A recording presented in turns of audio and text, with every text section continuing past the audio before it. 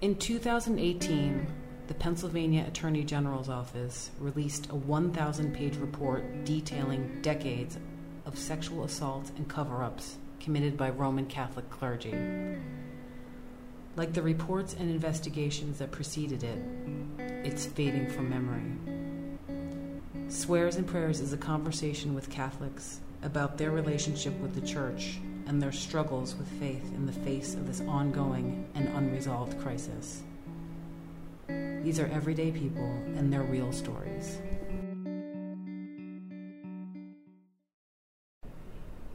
This is Adrienne. She grew up in New Orleans and now lives in Charlottesville, Virginia. She's in her 70s. People say they were raised Catholic, but not really like we were raised Catholic. I grew up in New Orleans, Louisiana, and I'm 71, so we're talking about the 50s and 60s. St. Rose de Lima, St. Leo the Great, St. Joseph Academy, Marquette University, right through, an uncle and cousins who were priests, so my sister once characterized our family as more Catholic than the Pope. I come from that kind of family, so I understand. But then in college, I became a disbeliever, and probably for the next 20 years didn't pay much attention to God at all. Really? And then life caught up with me. I had 3 children.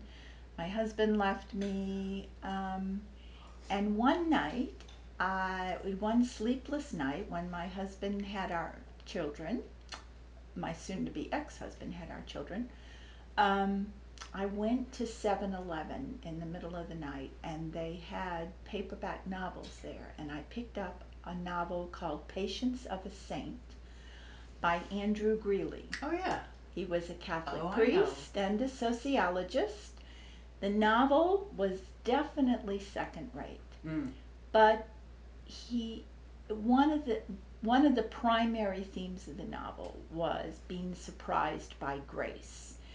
And Greeley's phrase was, God swung his cosmic baseball bat and knocked me up the side of the head. And that's pretty much what happened to me. Wow. I started reading basically everything that C.S. Lewis wrote, and gradually came back to faith. Started attending a Lutheran church, actually, and teaching Sunday school. With the Lutherans? Yes, okay. With Lutherans. And then worshiped very briefly in a Methodist church, and then basically settled down for almost 2 decades in an Episcopalian church. Oh.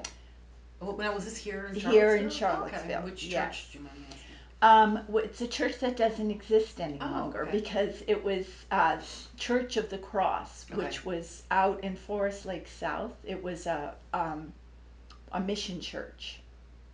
So when the Episcopalian Church reached hard times financially, they closed some of their mission churches, which were diocesan supported. So that church closed, and then I worshiped at Christ Church for a while, always teaching Sunday school.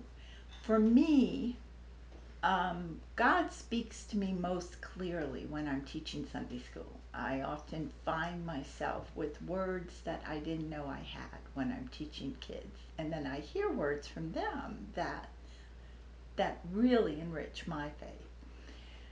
So when my mom came to live with, Mom lived with me on and off for several years, for about almost 2 decades now. But then 2 years she moved here permanently. And when she came, I started worshiping at Incarnation Church with her. And again, I taught Sunday school there. And you taught my son. Yes, I did. Miss Adrienne is very nice. So I love teaching Sunday school. And I fully intended to go on doing that, even though I have always very much objected to the patriarchy and the hierarchy, the exclusion of women, but not just of women, the exclusion of LGBTQ people. just the taking upon themselves judgment of others. I felt that the church was called to bring God's grace and forgiveness to others, that God could take care of the judgment herself. I also really objected to the exclusively masculine imagery of God, which... I have a question about that. Like, yes. Since you did teach Sunday school in like Protestant churches, was that, how did they use pronouns there? How did you, like, was that like more satisfying to you? No, it So was always my male, own yeah. thing. So along my journey in and out of and around faith, for several years I made weekend trips down to Charlotte, North Carolina to attend Gordon Conwell Theological Seminary there. Okay. I was working for a master's degree in Christian counseling, actually. So, along the lines, in the courses that I took there, I learned that in the Old Testament, where we read the word Lord, that's actually a substitute for Yahweh, because the Jews didn't believe in speaking the name of God.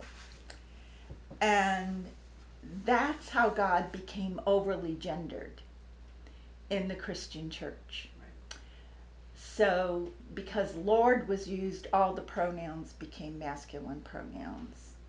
And I really felt that the word God itself was beyond gender. I kind of like to think of God as an LGBTQ person. Interesting. So, most of the time I try to avoid pronouns and just use God. But when I do use a pronoun, I use a feminine pronoun, because I figure we've got 2,000 years of overuse of the masculine. A little overuse of the feminine won't hurt at this point. So at Incarnation, you're teaching Sunday school, and how's that going? Like, is that satisfying to you, or how's that? Are you still doing that now? No, Okay. I'm not. I was going to do it, and then the Pennsylvania report came up, and that added on top of the reservations that I already had was just too much for me. At that point, I thought the problem is not in disagreement with Pope Francis, individual priests. The problem is the patriarchal hierarchy that protects the individual priest, and that there's some evidence does more than protect, that actually becomes a participant in enabling. And I felt strongly at that point that unless the laity withdrew support from the church structure as it exists now, nothing was going to change. Have you been to Mass at Incarnation since the Pennsylvania report came out? So I withdrew everything. I withdrew my financial support. I withdrew my support in the ministries, because I was active in the social justice ministry, as well as the Sunday school. And Mom and I, most Sundays, go to a very small, beautiful, very simple Mass at Our Lady of Peace retirement home. Everyone's talking about that Mass. It is an absolutely lovely Mass. Of course, almost everyone there is in their 80s and 90s. So there's no standing up, sitting down, kneeling, genuflecting, going up for communion. Which keeps a quietness and internal feeling to it that it's almost impossible to have. Not just at Incarnation, but at any larger church where there's a formal liturgy that involves a lot of kind of shuffling, and movement. Everything is very still here. It's a room that's surrounded by windows and manages to feel sunlit even on dreary days. And it just feels, it's a very comforting experience. Now, occasionally, maybe 3 or 4 times in the last 6 months when we haven't been able to make that Mass, we have gone to Incarnation. So to answer your question, yes, I have been very occasionally, and not really enough to get a feel for how the people there feel or what's going on there. I've really withdrawn my interest. I it's interesting that you say that because I'm not I've left that church and my kids are in the throes of like, receiving their sacraments and all that stuff. I have a younger daughter and I'm like, I don't know where to go, but I can't go there and I can't go to the church. So this is kind of like I am thinking there's other people in the same situation that are I think the gravity of what happened in Pennsylvania. I'm from Pennsylvania. That I knew some of the people mentioned in there, and it's just you can't unknow it now. What did you? How did you react like in 2002, like when the Boston Globe stories came out, and like in 2005 when the Philadelphia reports came out? Like, did that register with you? Were you involved in anything at that time? Or? Yes, I was. Not nearly to the extent, let me think back. 2002 and 2005, I was still worshiping in the Episcopal Okay. Church. So I would characterize my reaction then. Thinking back on it, my reaction then is now somewhat distasteful to me because it was a smug kind of pride. I'm not part of that anymore. Right. So because I wasn't worshiping in a Catholic church then, I felt kind of superior, not just removed, but superior to it all.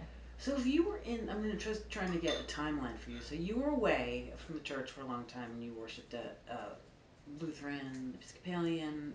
Was there something that drew you back to the Catholic Church, or was it like, well, this mission church I was involved in isn't, happening anymore, and my mom moved in with me, like. So when the Episcopalian Mission Church closed, the man who had been pastor there became associate pastor at Christ Episcopal here in Charlottesville. There's a problem with interviewing a 71-year-old. I have a lot of history. Oh, hey, great. So, my husband had died in 2003, and I became very, very close to my Episcopal pastor and his wife and their 5 children. My own children were grown and none lived in Charlottesville by that time. None of my family lived in Charlottesville. So my Episcopal priest and his wife really became family for me. They took me in the most loving, sensitive way possible. And then just in the most boisterous way. They had 5 children, so it was wonderful. So when the church that he was pastoring closed, he became associate pastor at Christ Church. So initially, I worshiped at Christ Church. But Christ Church you can't tell the difference between Christ Church and a large Catholic church. It's very formal, ornate, Tiffany stained glass windows. It felt too much like the ornateness that I disliked in Catholic churches. And then when Mom would visit me for several months at a time, I would worship with her at Incarnation. So I have to say, at that point in my life, it was 6 of one, half a dozen of the other. Right. For me. I didn't particularly care where I worshiped. But one day, Sheila, the social justice minister at Incarnation, stood up and made an announcement about a workshop, a social justice ministry workshop, multi-time workshop that she was going to be having. And many people would describe it as I felt called. I just felt a strong urge to be part of that workshop. So Mom and I did. I think it was a 6-week workshop that met once a week. So that drew me into social ministry work with Sheila And then, of course, Sunday schools are always looking for Sunday school teachers. So I made the mistake of saying to the woman who was then heading the Sunday school, well, if you don't have enough teachers, and a few weeks later I found myself teaching Sunday school and loving it. So, and plus, in the workshop, I met a woman, Carol, who has become one of my best friends. So she and I actually team taught Sunday school together for a couple of years. And then she stopped teaching and I kept on teaching. So I just felt, at that point in my life, I felt like God was drawing me back into the Catholic Church, and that was fine with me, even though there were lots that I didn't like about it. It wasn't enough. I had enough. My faith life was not based in the church. Okay. Almost never. It was based. My faith life is based in the Psalms. What do you think of the? So, do you have to receive the sacraments? No. No. Okay. So the sacramental life is not like your emphasis. Well, I'm divorced, Mm-hmm. so which is one of the reasons. I'm divorced and remarried. Okay. And that is one of the reasons why I don't receive the sacraments. But probably I wouldn't, even if I weren't divorced and remarried, because there's too much of the formal theology that I am uncertain of. So when I want to receive the sacrament, I go back to an Episcopal church. That's interesting. And I receive there. See, I think that there's a lot of this going on, of people having like a hybrid faith life that they don't find a home where they're raised, for instance, and they find it somewhere else, but they still identify with the original, like the Catholic Church. Like, do you consider yourself a Catholic at this moment? I can't ever be anything but a Catholic in some sense. Although most of the time, if people ask me if I am Catholic, I will say I worship at a Catholic church. And I should say that although I've worshiped at Lutheran, Methodist, Episcopal, and Catholic churches, I've never agreed to join any church. So even when I taught Sunday school at Incarnation and taught Sunday school in the Episcopal Church and the Lutheran Church, I did not join the church. Oh. I don't think a church is something that you should join. Faith is a really personal thing for me, so I'm really comfortable with what you just said. I think everybody should have their own hybrid faith. Right. And use churches as it's comfortable for them to use churches. So here's the question, though, is that the idea of like heresy and things like this, which I'm not really invested in the idea of heresy or apostasy, like as far as like my day-to-day life goes. But I think there's some people, maybe I'm one of them, who's like, well, I want to write everything. Like, I want everything to be like making sense, like theologically and in my life. Do we get to a point where we're just like, like I need to just be satisfied with like what I'm doing, or do things like doctrine, do they matter to you? And in like teaching Sunday school and being in contact with like the wider the people who like want faith formation for their kids or whatever, how do you see like doctrine playing into this, if at all?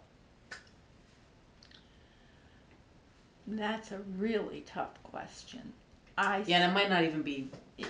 It's a tough question because it's a good question, but it's like an octopus question. I know. It's got so many different possible answers.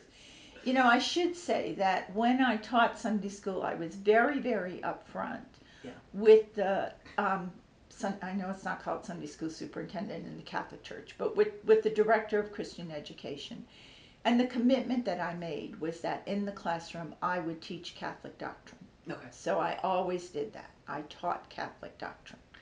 Now, that's not to say that I didn't also try to help the children, understand a little bit broader. Like, we don't necessarily have to always refer to God as male, and the Catholic Church is not the only way to worship Christ and God. But I was very careful to stick with mainline Catholic doctrine in the classroom. For myself, I absolutely agree that the problem with no mediation between ourselves and God is the possibility of falling into heresy. I mean, you know, even someone like Martin Luther, I mean, if you look at what he thought of Jews, you know, it's kind of creepy, right, to say the least, you know. So God can inspire a person, but that doesn't mean that they're not still liable to make some really terrible mistakes. Right. So there is definitely that risk. You know, there's the risk that you'll drink the Kool-Aid. Yeah. And end up dead, all too literally as well as spiritually. On the other hand, look at the risk of not doing that. It's not just the risk, which is horrendous enough, of acceptance of turning a blind eye to things that are really opposed to even just natural law, much less God's law. But also of never making your faith really personal. I mean, you know, Catholic schooling from age 4 through about age 20. And I would say my faith was personal to the extent that it was able to be in one so young, but nothing like it's been since I came back to my own faith as an adult. You know, that is deeply personal. I feel comfortable finding my way between churches, right, you know, which is something I never would have done, of course, when I was young. I just want you to talk a little bit about, like, growing up in pre-Vatican II, like, the Catholic universe, because I grew up in the 70s and 80s, and it was I think it was like the tail end of that. Like, I went to Catholic school, K-12, all-girls school, Mercy nuns, St. Joseph nuns, my uncle's Christian brother, people in my family were, I mean, it was such a cultural, like, force that you didn't really need to have an internal world, like an internal understanding of God, because you're like, all the structures are keeping me in here. So did you have a crisis when you left, or you just fell away being almost like a cultural, like, did you consider yourself culturally Catholic but not on board with the doctrine, or were you like, I'm done with that? And like, okay, so you can talk at length about that, or just pre-Vatican II. Would you like me to talk in English or Latin? Latin, please. Yeah, Credo in unum Deum, Patrem omnipotentem, Factorum Caeli et terrae, Disabilium et indisabilium. Really, I mean, that was my world growing up, and I was totally committed to it. It wasn't a matter of just being culturally Catholic. I was culturally and religiously Catholic, very on board with it. In fact, I felt very strongly that I had a vocation. I secretly felt that I had a vocation to be a priest, but since that wasn't allowed, I accepted that I had a vocation to be a nun. And then I won a scholarship to university. And I was at an all-girls Catholic high school, St. Joseph Academy, and the nuns there very wisely said, this scholarship is a gift that God has given you, as your intelligence is, and you should honor that and go to university. So I went to Marquette University, which is a Jesuit university.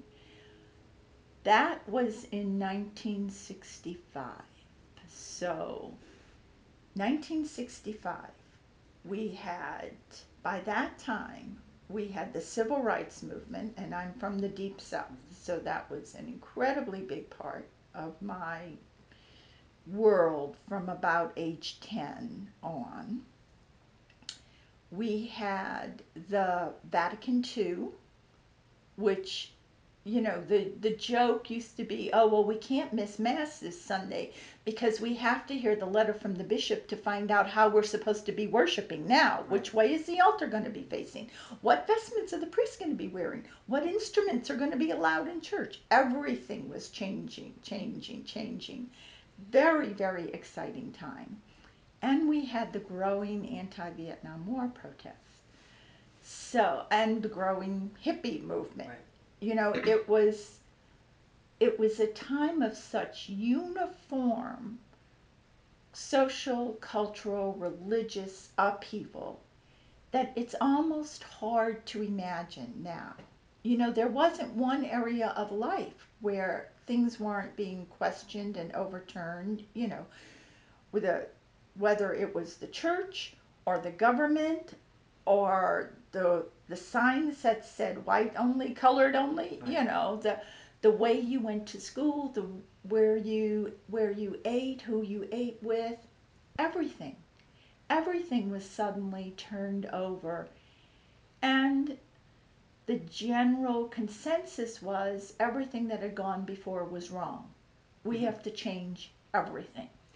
Where were you on that continuum of like let's keep it the same to like let's blow it up? I was on the let's blow. Well, I was almost on the let's blow it up. I dropped out of university after my second year. Okay. And and became something of a hippie. Moved out to Colorado. Got married, a very brief marriage that ended in divorce because, this is so funny, this is how much we were in the whole hippie anti-war movement. My then husband wanted to join the Weathermen, which mm-hmm. was the literally blow it up faction. And I was coming out of the civil rights movement, was very committed to nonviolent resistance. And so we parted one summer for him to go to Wisconsin to Yale, where the Weathermen were having a big meeting, and me to go to San Francisco with the Flower Children.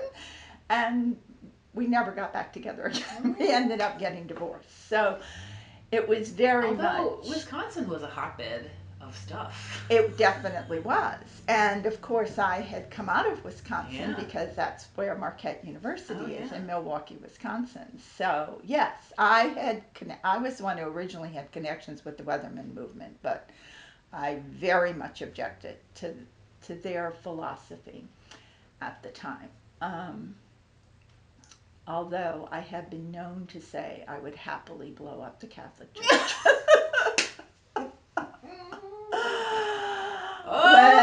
Yeah. Now we're getting to it. Yes.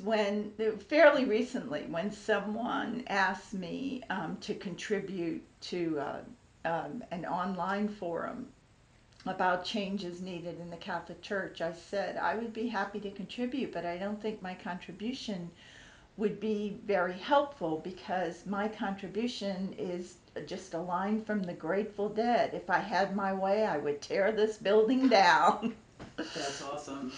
I mean, that's actually a thing that I've run into with like some of these groups that we've been talking to and all the conversations I've been having with Catholics like over the past I guess several months. They're like, well, what are the next steps? I'm like, there's no next steps. Like, we have to talk about this first. Like, that's kind of part of why I wanted to just sit down.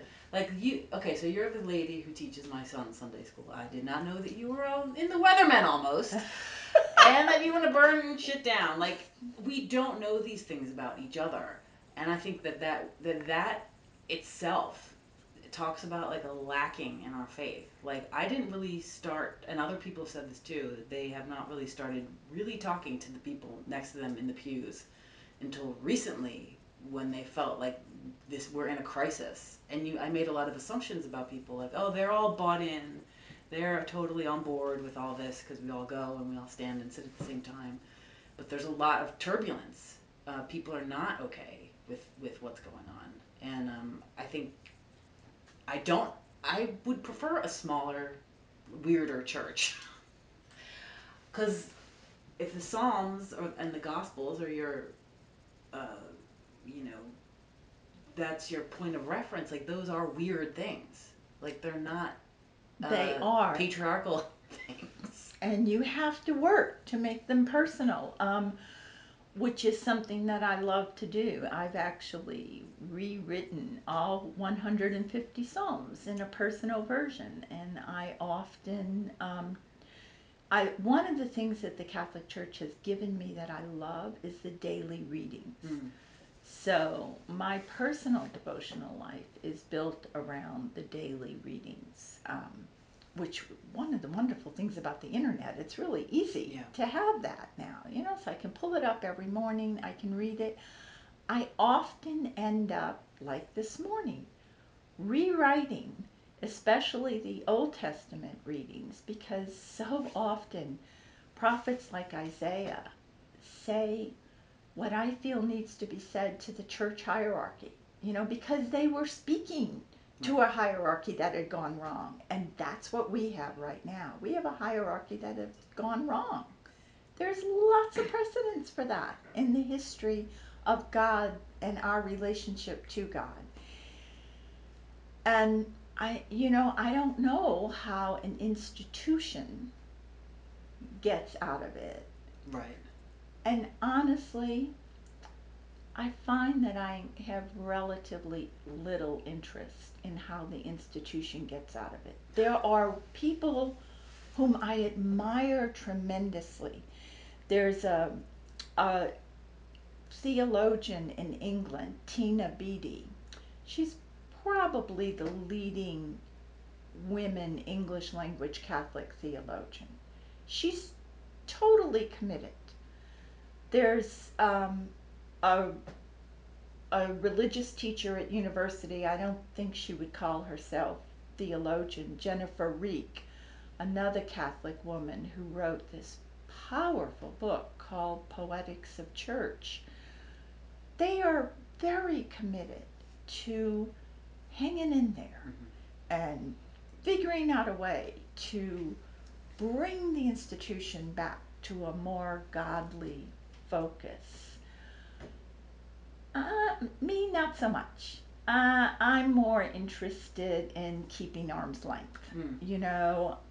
Supporting what I feel good about supporting, which are largely interfaith activities and initiatives like Impact here in Charlottesville, a number of other national and international, like the International Rescue Committee.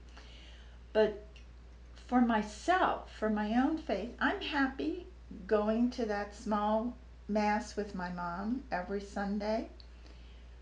For almost 30 years, I had a weekly Bible study here at my house, and that's the place where we were able to share and explore more our variety of feelings.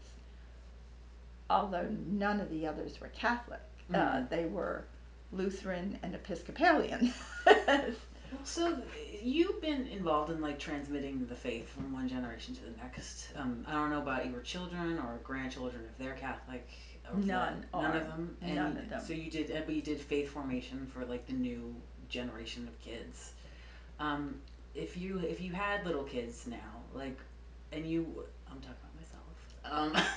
And you're in a situation where you came from a very strong Catholic culture with all of its flaws too, and you're like, well, here I am. I'm in the position of like transmitting a faith or non-faith to my children. Like, what would you do if you were in that person's shoes? And you can talk about like how whether it was important for you to transmit the faith to your children when they were growing up or not. Like, so. I have 3 biological children and 4 stepchildren, and for 2 of my stepchildren, I am their only parent alive.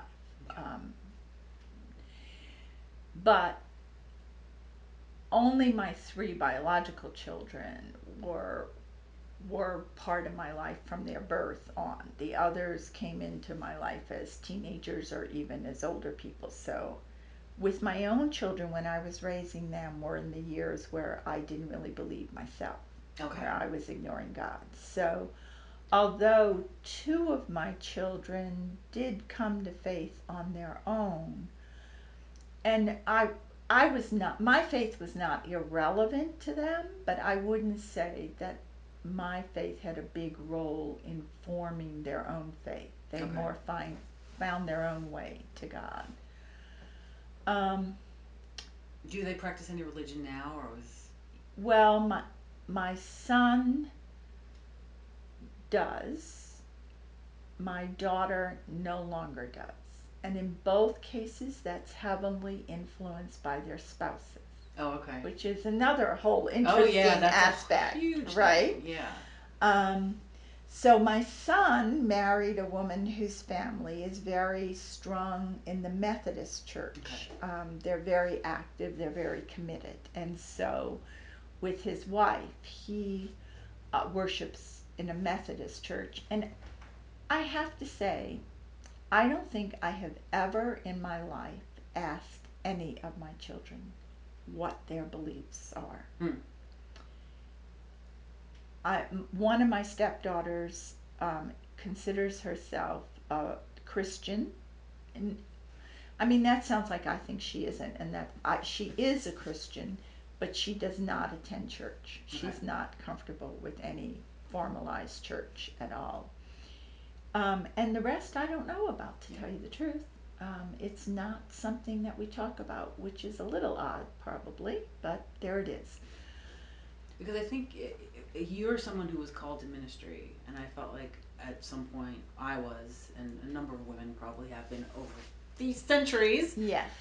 And you're kind of, okay, I can't become a priest, but often the female's role is within the household to transmit the faith to the next generation. And it's like this unacknowledged, almost like lip service role that the mothers get, that they are the ones, because at least my husband's not Catholic, and he's like, you're the spiritual director of the family, and like that was always my role, and not to have that now is kind of like, well, what am I gonna do? Like, I'll tell you what I regret the most with my children is not sharing with them the beauty of the Bible. I mean, books has always been a huge part of our life, and I read to my children from the time they were infants on, and I take such intense enjoyment from the Bible that I don't regret at all not sharing with them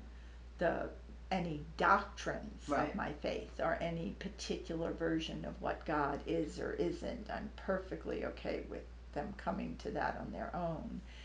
But I do wish that in just enjoying the poetry and the beauty and the mystery and the puzzlement of the Bible had been part of their lives when they were growing up. And honestly, one of the reasons I withdrew from teaching Sunday school is because I'm going to sound very judgmental here, and I am, but I literally cannot imagine being a young mother and exposing my young children to the Catholic Church. That's the crux of it. I mean, when I wrote a letter to Father Gregory and the parish council explaining the reasons why I was withdrawing both my ministry and my financial support. And I said, I feel like I cannot react less strongly for other people's children than I would for my own children. Right. And I would never let my own children go into a church. I am not talking about the sins of individual priests. There are priests and ministers and doctors and lawyers of both sexes and of indeterminate sex all over the world who abuse people, who sin. It is the way the hierarchy has structured itself to enable and protect the abusers and cast the abused out. Yep. Discredit them. lobby against the end to statutes of limitations. That to me is like is I didn't mean to interrupt you. I'm sorry, but to me the cynical manipulation of civil law and canon law and legislatures. We're not talking about that's not individual sin. That's like a cynical like move and a strategy that's been employed, and I think that is what's different than I know last couple weeks ago. Oh, Southern Baptists do it too. It's like no. Like, yes, they do. Southern Baptists do. So do Mormons. So do Jews. So everyone does this. But we're not talking about the individual failing. We're talking about a structure that enables it and plus, I mean, rewards it. Almost. Think of yourself as a parent. When my kids would say, but everybody's doing it, I would say, I don't care. I care about you. And my judgment is it's not good for you. So you're not going to do it. Doesn't matter what everyone else is doing. And certainly, if the church is going to mean anything at all in terms of helping us in our relationship to God, we should hold them to a higher standard, not a lower standard. Yeah. It shouldn't be enough that, but it happens everywhere, so of course it's going to happen here. And that to me is one of the biggest disappointments in the overall disappointment of the Pope's abuse summit in February. I couldn't even look at it. When Pope Francis said that it was individual priests who were tools of Satan. Yes, that is correct, but that is literally the tip of the iceberg, because the hierarchy that supports and enables and protects them is the iceberg itself. And until they're willing to melt that iceberg, I think that's the thing. I think that is the problem, that they're not there. I mean, what did Father Gregory respond? Did he respond to you? No. Nothing. So you have volunteered your time as a teacher, given money to support the church, and you also volunteered in Impact and like other things. And worked in the social justice and there's ministry. No response at all. No one responded to my letter. That is telling. It is. It was surprising to me. It really was. And frankly, I can't imagine that having happened in any other denominational church that I've worshiped in. And I am not saying those ministers were better, although Dave Johnson is a man of he was the Episcopal. Is that the family? Yes, okay. That's the family. So I'm a little prejudiced about him, and I know, he has feet of clay. As I once told his wife that he is her mission field. But he's a man with lots and lots of failings, and there were lots of things that people thought he should be doing as a minister that he didn't do regularly enough. But there is no way he or any other minister that I've worshiped with, whether I like them or not, would have received a letter like that and not immediately reached out to ask, are you willing to talk to me? Is there something I can do to make this better? Or just, it was amazing to me. Now, my letter was very clear that, I set out my reasons, I quoted scripture. Sure. And I said, one of the things I said was, I just feel like I can't do less for other people's children than I would do for my own. And this is like almost your way of like protecting. It is. Yeah. I feel that this is, as a lay person, I'm not a theologian. I have tremendous respect for women like Tina Beattie and Jennifer Reek. That is their profession. Right. I don't have a profession within the Catholic Church. I feel like I can speak most strongly by withdrawing. withdrawing myself, withdrawing my financial support. And going and on doing record. it publicly. Yeah, going on record and being like, I'm not just going to slink away, which is what I did. I'm going to tell you why. Right. Yeah. And there is a group, an international group called Catholic Women Speak, which I am part of. And I also allowed them to publish my letter on their website. So I did it very publicly. Right. Because that's what I felt called to do, to use kind of typically religious terms. Yeah. You know, I didn't do it lightly at all. No. I did it after prayer and thought and several drafts, writing it out and reading it to my husband. But I did it. That's what I did. So, do you think that, I'm just forming the thought as I'm talking to you, but do you think like part of being like awake in your faith is sometimes being willing to be homeless? Like spiritually? How else do you follow Jesus? Yeah. Where did Jesus have a home? You know, I mean, now this gets into where my strong faith lies. I feel more connected to following Jesus's life and words than I do to following his death and resurrection. I don't quite understand why we've put so much emphasis on his death on the cross and pay so relatively little emphasis to how he lived his life during the years that we have recorded. But what we know, and I'm not talking about the fact that he was an itinerant preacher, basically, and homeless in that sense. He lived within the Roman Empire and was not a Roman citizen. He lived within the Jewish faith and rejected Jerusalem. He started out his ministry in Matthew's Gospel by saying metanoia, turn around. And he was in Galilee, so everybody would be looking to Jerusalem because that's where the temple was. That's the only place you went to worship. The synagogues were Sunday schools. The temple was where you went to worship God. And he started out by saying, no, turn around.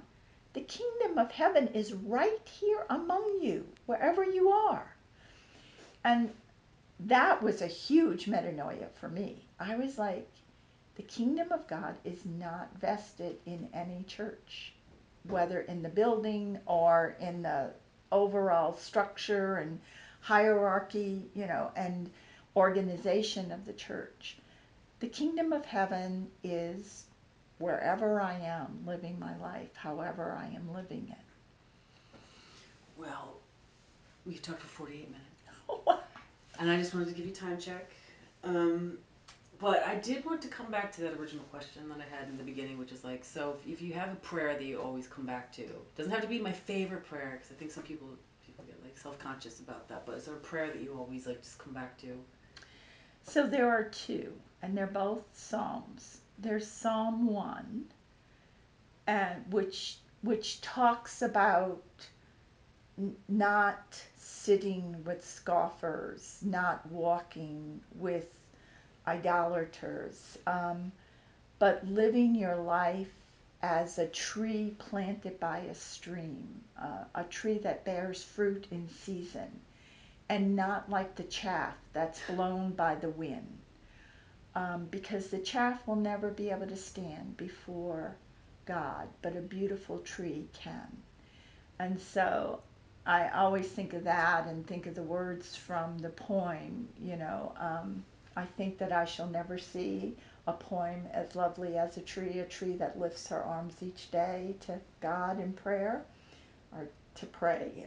It rhymes, but I can't do the scan and the rhyme. So I always go back to Psalm 1, or my own version of Psalm 1, and then also to the lines in Psalm 51, create in me a clean heart and renew a steadfast spirit within me. That's all I hope for. Right. You know, create in me a clean heart and renew us. I'm anything but steadfast. I'm all over the board. in my life, there are some people who live such straight lives. And my road through life has been up and down and curves and twists and around and back and forth. It's anything but straight.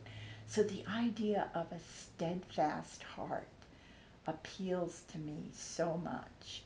So that's what I come back to time and I think and time we kind again. of make assumptions. I mean, at least I do, about people who go to church. It's like, oh, people who go to church are a certain type of person. Like they're like this, they don't doubt, or they have, or at least they're judgmental and they think they have it figured out. But I think the churches are actually, I'm seeing that they're filled with people who maybe have this type of thing going on. And I think doubting is a huge gift from God, because how else? Doubting to me is a form of prayer. I mean, I talk to God about my doubts whether or not God exists all of the time. It is one of my most frequent topics of conversation with God. So I don't think that there's the difference between doubting and having faith.